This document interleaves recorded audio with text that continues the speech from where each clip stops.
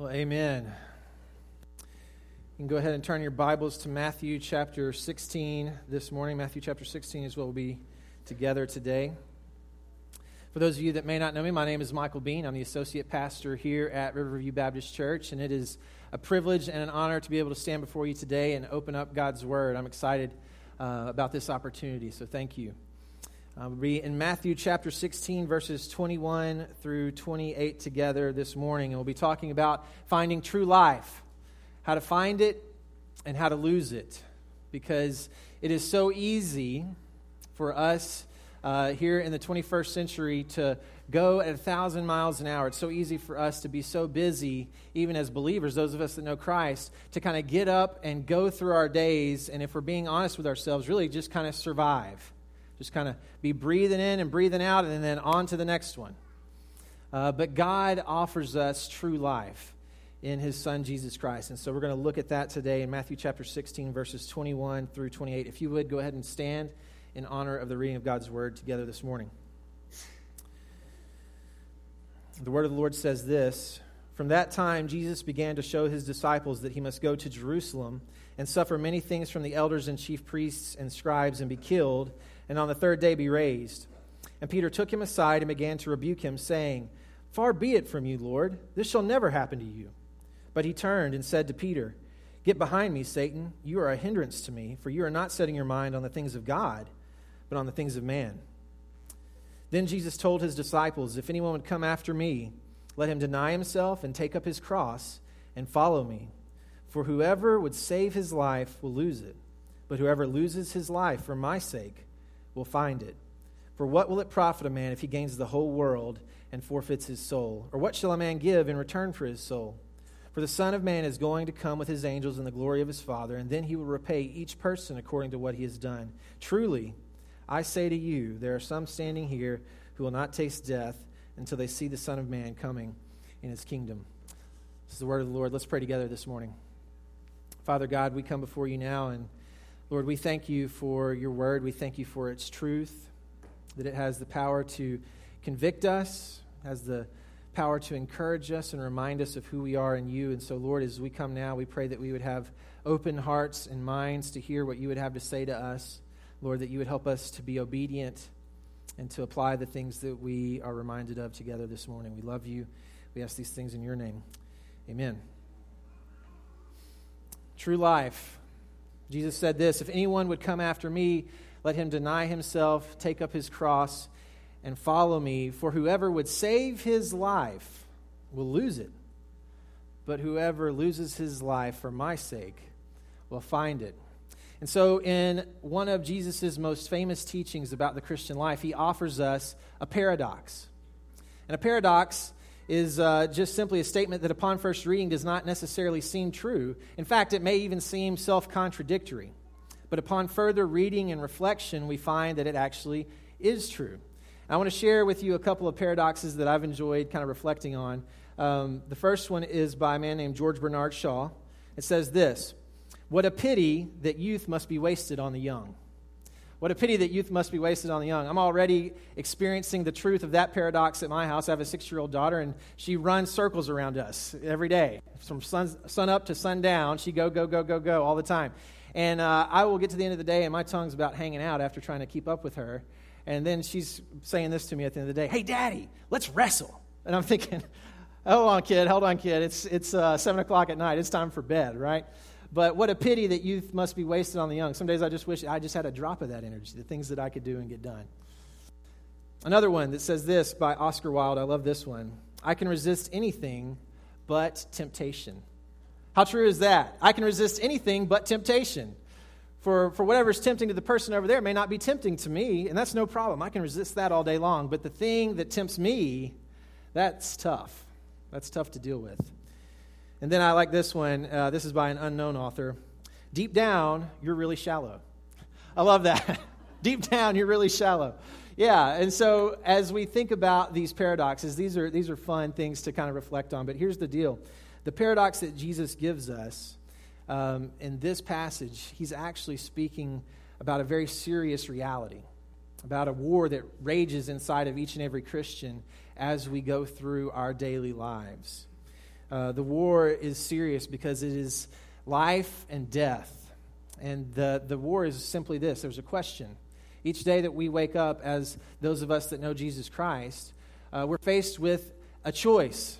Will I today follow Jesus, or will I follow myself? Will I live my way? And I think the sad thing is many of us as Christians, we just kind of wake up, and as I said, we live in this 21st century life. We're busy. There's technology from the moment that we wake up to the moment that we go to bed that is demanding our attention. There's so many things. We often just wake up and we hit the ground running. And if we're not careful, what we will do is we will operate in our default setting, which is not to follow Jesus. It's to follow ourselves. And so Jesus gives us this paradox to describe the war within. You know, one of the things that we are as human beings is interpreters. We are interpreters of the world around us. We're constantly in conversation with ourselves. In the Garden of Eden, God gave Adam the ability to name the animals. And in ancient Middle Eastern culture, one of the things that was known and believed was that if I knew someone's name, or if I was able to name someone, it communicated a power, an understanding of that person. And so one of the things that's so incredible about God's answer to Moses when he says, "Who are you? What should I call you?" God says what? "I am that I am." Moses, you're not going to get to put me in a category. You're not going to get to name me. I am who I am. I am the one who was and is to come. And so we see that this idea of naming people is important. We still do this today in our own culture. We just do it a little differently. You meet somebody and you ask them their name, and then what's the follow-up question? What do you do for a living, right? We think knowing the answer to that question oftentimes reveals a lot about the individual, so we know them. But as we go through life, we're trying to constantly answer questions, and we're constantly in conversation with ourselves, trying to find our place in the world and trying to find where we belong, how we fit. From the moment we wake up, we think, I feel good today, or I feel bad today. I like the way I look, or I don't like the way I look.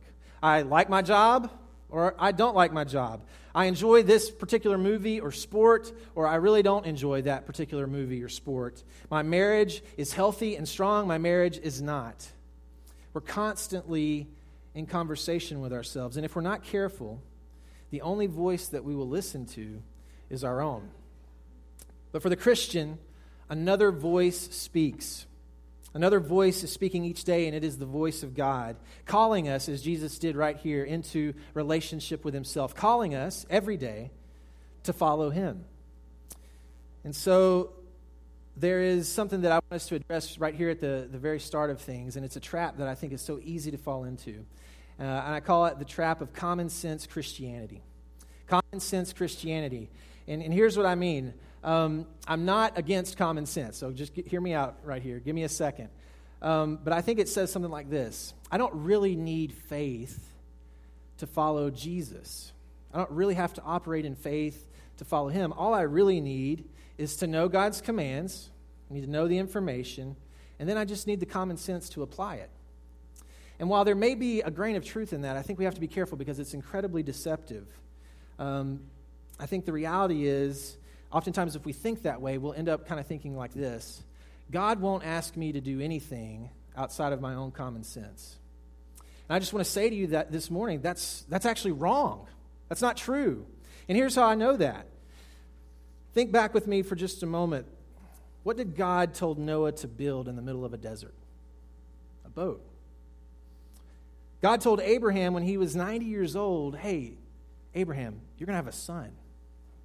Then God told Abraham sometime later to take that very self-same son, the son of the promise, and go and sacrifice him on a mountain. God prevented that sacrifice because he's a good God. God told Moses to return to Pharaoh and rescue his people after he had been exiled into the wilderness as a murderer. When Moses protested, he said, Lord, you got the wrong guy. I don't speak very well. I've got a speech impediment. You need someone else. You need someone better equipped. God said, no, Moses, it doesn't matter who you are. It matters who I am, and I'm with you. And so Moses went back to Pharaoh, went back to face the most powerful man on the planet, not knowing how he would be received. God used Gideon, a coward who was hiding in a winepress threshing wheat, to defeat the Midianites and set his people free. God whittled Gideon's army down from 32,000 men to only 300. Common sense says, hey, look, you're going into battle. You need as many men as you can possibly get, right? But the Lord said, no, you don't need the strength of men. You need me. You see, God used a shepherd boy to kill a giant when trained soldiers were shaking in their boots. God allowed Shadrach, Meshach, and Abednego to be thrown into a blazing furnace for being obedient to him. Common sense would say, hey, look, just bow down and don't pray. Just bow and don't actually worship. But they stood in faith, and they were cast into a fire, not knowing what would happen. The Lord delivered again because he's faithful. But what I want us to see, the point I'm trying to make, guys, is very simply this. God will call you into places and possibilities that will never, ever contradict his word. That's very important. But they will contradict our common sense. And we must live by faith if we're going to follow him into those places. We should use our common sense to help us navigate life, but we must never, ever replace the voice of God with our own common sense, and it's so easy to do. We don't follow a set of principles. We don't follow a cause. We follow a person, a real living God. Jesus Christ, friends, is seated on his throne today in heaven with God Almighty. He is in charge. He is reigning and ruling. He's alive today. Can I get an amen to that? We don't serve a dead God. We serve a God who is real and alive and well, and he's the one that we need. He's the one we must follow. Hebrews 11:6 tells us that without faith, it is impossible to please God. And it is still true today that without faith, we cannot please God, and we will not follow Jesus well. So I think Peter in this passage actually illustrates well the war that I'm talking about, that war within. Look at verse 21, and we're going to read 21 and 22 again real quickly. Verse 21 says, "From that time, Jesus began to show his disciples that he must go to Jerusalem and suffer many things from the elders and chief priests and scribes and be killed, and on the third day be raised. And Peter took him aside and began to rebuke him, saying, 'Far be it from you, Lord. This shall never happen to you.'" And in the section just before the verses that I just read, Peter has the privilege of recognizing and being the first to recognize Jesus as the Christ, as the Messiah. Jesus says, "Who do the people say that I am?" I say, well, some say John the Baptist, some say this, some say that. And then he says, here's what matters. Who do you say that I am? And without hesitation, Peter says, you're the Christ. You're the Messiah. You're the one that we've been waiting for these hundreds and hundreds and hundreds of years to come and set us free. You're the guy. You're him. And Jesus says something very interesting. He says, flesh and blood, listen, common sense didn't reveal this to you. God did. God revealed this to you. Blessed are you, for upon you I'll build my church. And so Peter receives this incredible blessing from Jesus. And then in the very next few verses, he's getting called Satan. What happened? What happened? Here's what happened. Peter, the Bible tells us, began to care and set his mind on the things of man. He used his common sense. And what's going on in Peter's mind is very likely this. The Jews were, at this time, oppressed by the Romans, right? The Romans were the superpower on the planet. And they did not treat necessarily people who were not Roman citizens well. And so in the Jewish culture, there was this hope, there was this dream, there was this idea of a conquering Messiah, of a war king who would come and set them free and cast out these Romans so that God's people could perhaps get some vengeance and then also be finally free. And so this is probably the vision that Peter has. He's like, look, you're the guy, you're the one. You're gonna come in and you're going to kick some tail and you're going to set us free and it's going to be great. And so when Jesus says this, Jesus says something that doesn't fit with his plan. Jesus says, I'm actually going to come. And you know the guys that you don't like so much, those Romans, they're actually going to kill me. And Peter says, far be it from you, Lord. How could that happen? Why would you say that? Why would you ever want that? You're supposed to set us free. And so his plan stood against the plan of God. And here's the great irony. The thing that Peter was standing against was literally the gospel itself. It was literally God's plan to save us from our sin for all eternity. If what Jesus is talking about doesn't happen, we all go to hell. If what Peter opposed actually is not a part of history, then we're all in trouble. And so Peter stands in opposition to the gospel. And Jesus' rebuke is very interesting.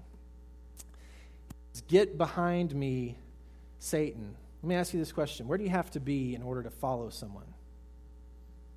You got to be behind them, right?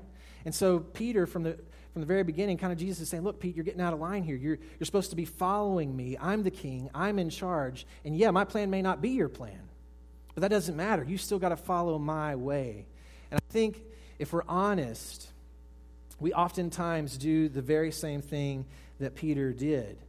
The very things that God plans to use to draw us closer to him, the very things that God plans to use to save us and teach us more about him and who he is, are oftentimes the very things we don't want because they're hard and they're not our way and they're not our plan. I think he pictures well the experience of the Christian who sees Jesus as the Messiah, right? If we know Jesus, we come to a place where we say, oh yeah, I get it now. You really are the one. You really did come and die, and you really were raised from the dead so that I could be free. You really are the God of the universe. We kind of have this aha moment, and we're following Jesus, and we're excited, and things are good. But then something happens in our Christian lives. At some point, like Peter, Jesus' plan, Jesus' demands seem too hard. They don't really fit with our way. They don't really fit with our plan. And we say to Jesus, you know, Jesus, I'll follow you into a lot of places, but I don't know that I'm really comfortable following you there. I don't really know that I want to do that. And the moment that we do that, we have departed from following Jesus the way that we're called to. Here's the paradox for Peter. In order to be saved, his dream of a Savior had to be crushed. In effect, Jesus was telling Peter, I'm going to be a king. I'm just not going to be the kind of king that you want me to be. Are you still willing to follow? And in the same way, the paradox for you and me is that there is a way to live in modern-day America that looks a lot like really living.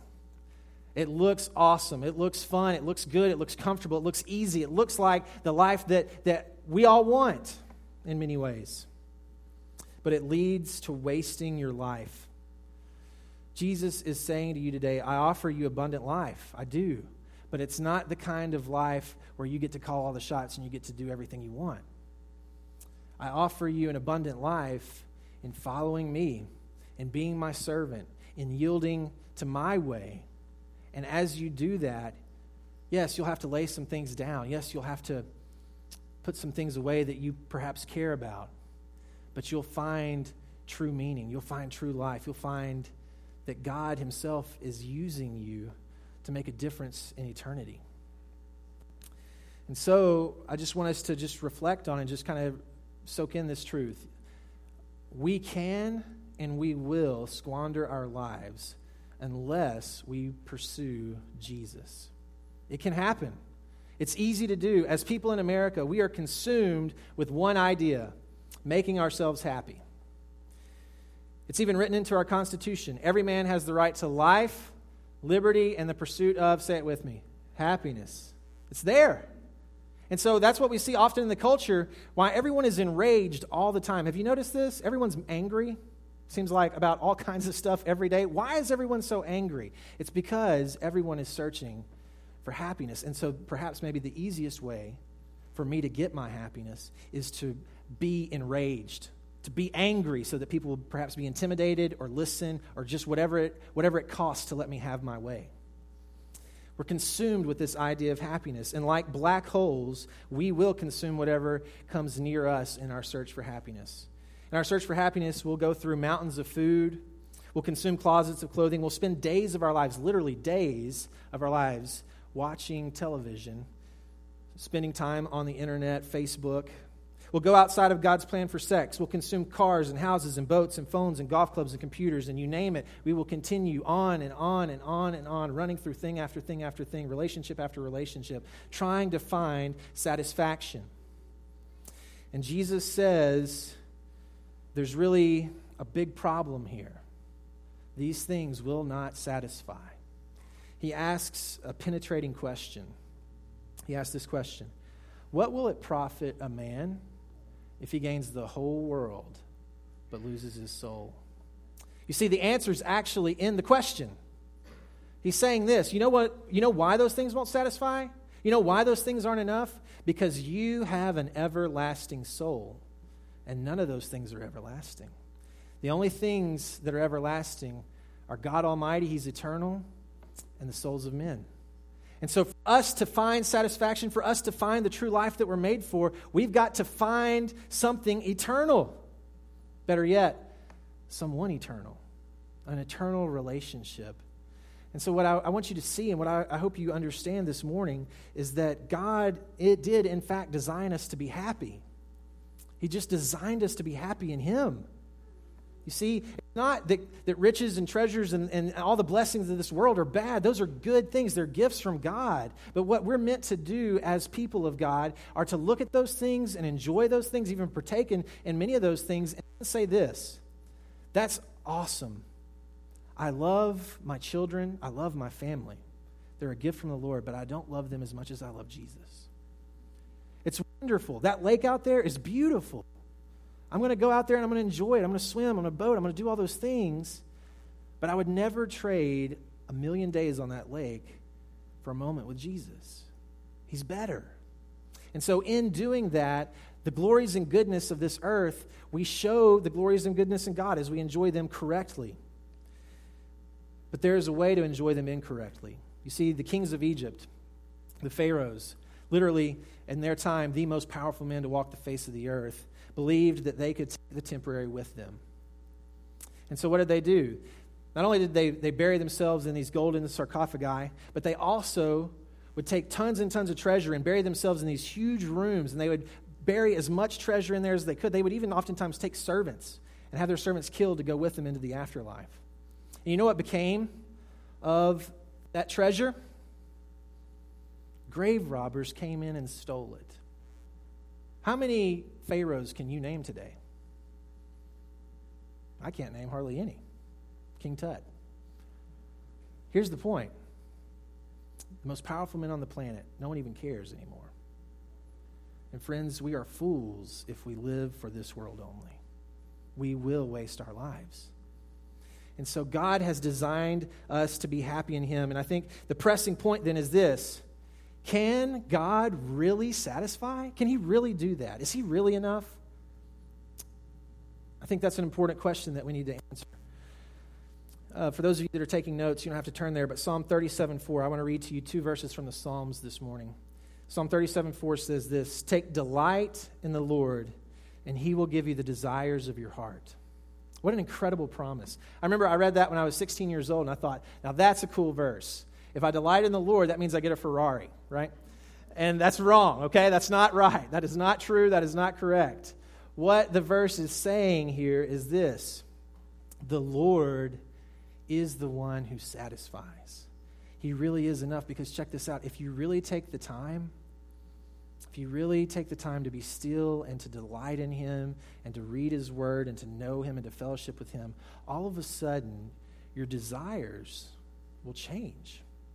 The things of this world suddenly don't look so impressive. They don't look so important. The hard times don't look nearly as bad, and the good times don't look nearly as great. And that's actually not a bad thing. It's a wonderful thing, because it helps us see correctly that we are here for eternity.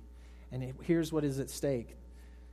What's at stake is life and death. What's at stake is heaven and hell. What's at stake is God's way or my way. And we need to be willing to yield our lives to Him. I want to read also Psalm 16:11. I love this one. "You make known to me the path of life." Listen to this. "In your presence there is fullness of joy. At your right hand are pleasures forevermore." Guys, either these verses are true and trustworthy or they're not. But God's Word tells us that He is enough, that He can satisfy, and that if we seek Him, He will do it. It may not be our way.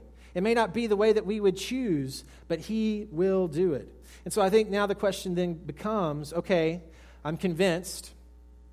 I do want to follow Jesus. How do I actually do that? How do I follow Jesus? I want to give you 2 ideas. Look with me at verse 24 and 25. Actually, we're going to focus on verse 24, It says this: "Then Jesus told His disciples, 'If anyone would come after me, let him deny himself and take up his cross and follow me.' First thing that we see there is that the invitation is open. This is an open invitation. Whosoever will. But there is a condition placed upon the ability to follow. Anyone can do it, but you got to do these things. What does Jesus say? I want to kind of put the two first qualifiers in one idea together if we can. He says this, if anyone come after me, let him deny himself and take up his cross. Let him deny himself and take up his cross. I think we can summarize that with a word. The idea is this, it's surrender. Total and complete abandonment of my way. When an army has been defeated and the new conquering power rolls into town, the old regime doesn't get to call any shots and say, well, we're going to surrender, but here's how we're going to surrender. We're going to do these things. No. When the battle is won and finished, the new terms come from the conqueror, from the one who's won the battle. And the same is true for us in our relationship with Jesus. We must come and we've got to surrender. We've got to put it all down. We live by dying and we gain by losing. We have to surrender, firstly, our sinful lives. We have to come to a place in our lives, if we've never followed Jesus, if we've never listened to this voice before, we say and admit, I'm a sinner and I've blown it and I have sinned against a holy and righteous God, and what I deserve is an eternity apart from Him in hell. I deserve that. That would be right and fair. But because of what Jesus has done for me, I want to be a part of God's family. Because He died and rose again in my place, God, I ask you to forgive me. I ask you to restore my relationship with you and make me new. God, come and be my King. And as we do that, we find the life that we're made for. But also, we don't just surrender our sinful selves once. You see, being a Christian is a process. Theologians call it sanctification.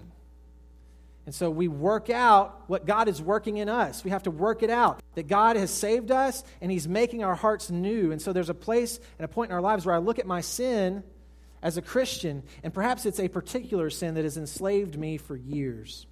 Perhaps I have a hard time taming my tongue. Maybe it's something that I shouldn't be looking at on the internet. Maybe it's some other thing. Maybe it's food, and I delight in food too much, and I eat. It can be 1,000 different things, but whatever it is, I'm a slave to it. What we must do is we have to take it to the cross. We have to understand that Jesus died to set us free from that very thing. And here's the deal. We don't have to buy the lie anymore. Happiness is not found in pursuing that thing.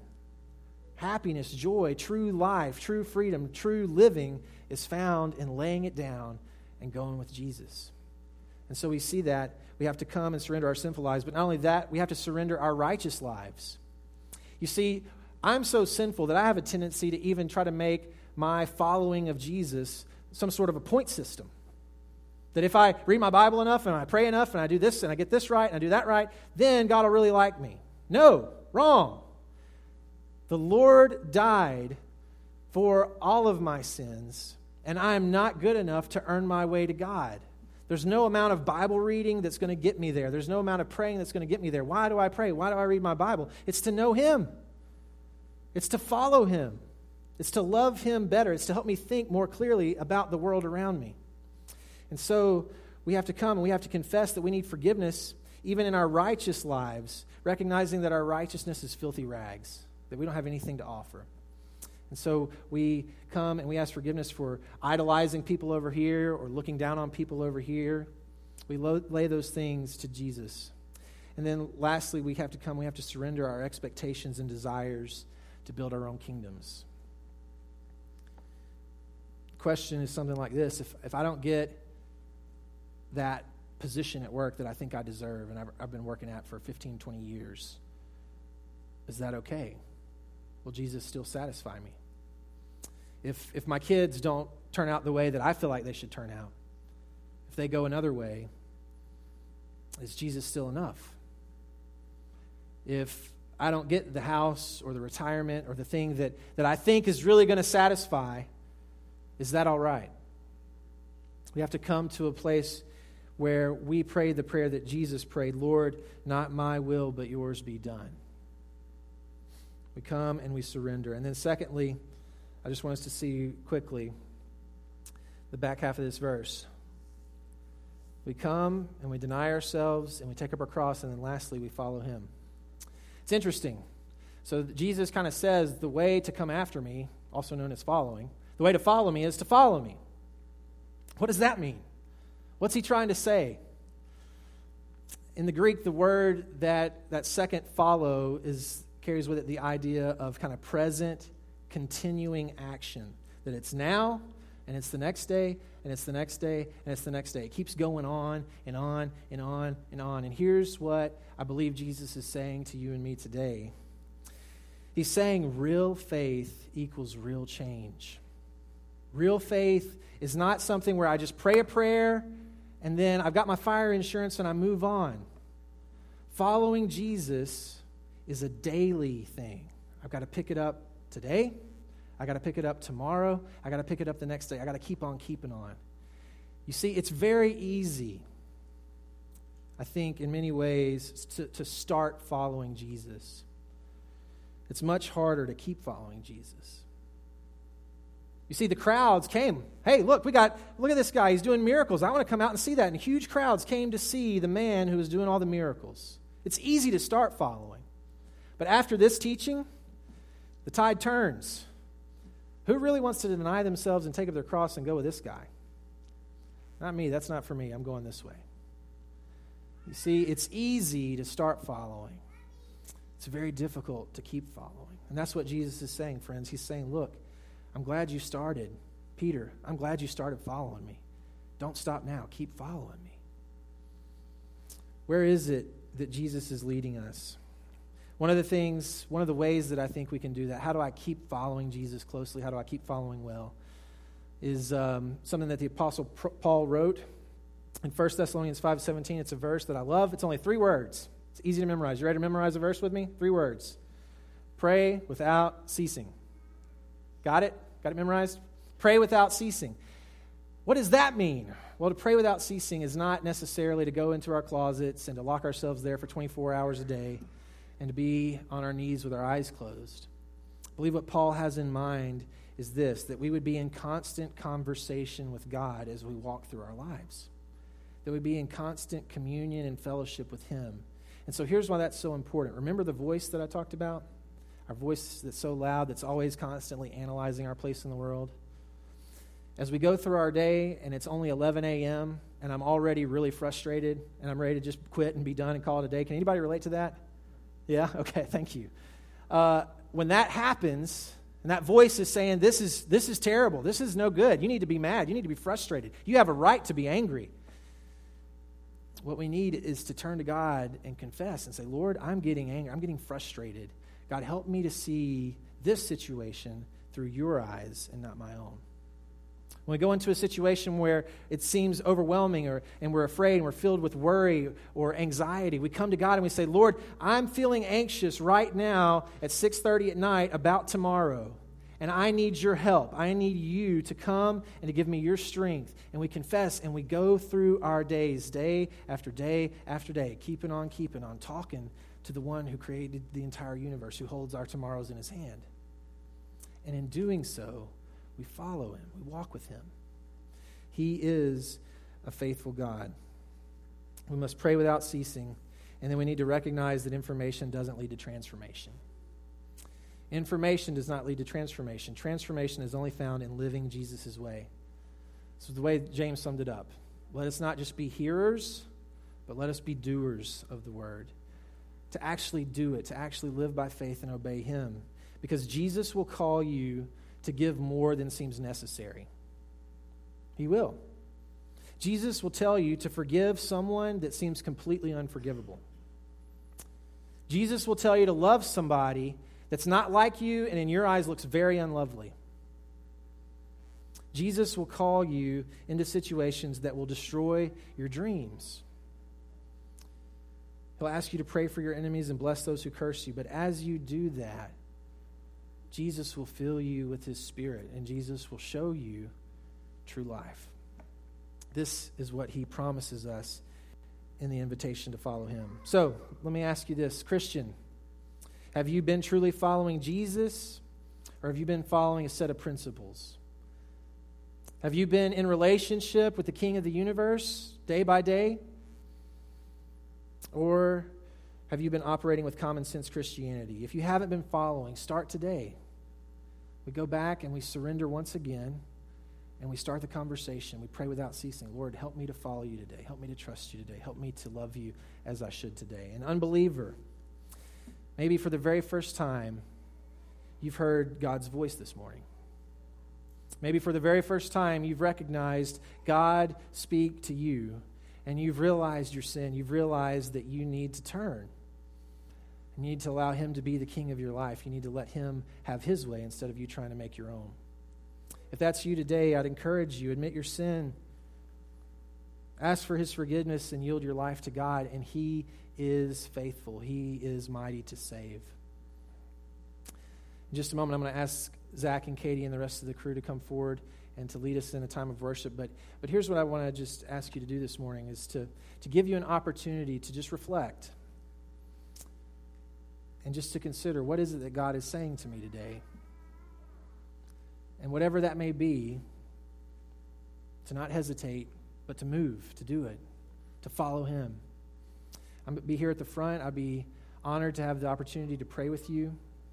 I'd be honored to share with you how you can follow Jesus. Maybe you're here today and you just need some time at this altar and you want to come and pray. We'd encourage you to do that. But however the Lord is leading you this morning, we encourage you, don't wait, do not hesitate, but move, act by faith. Let me pray for us this morning. Father, we come before you this morning, and God, we thank you for your word. Lord, we thank you that you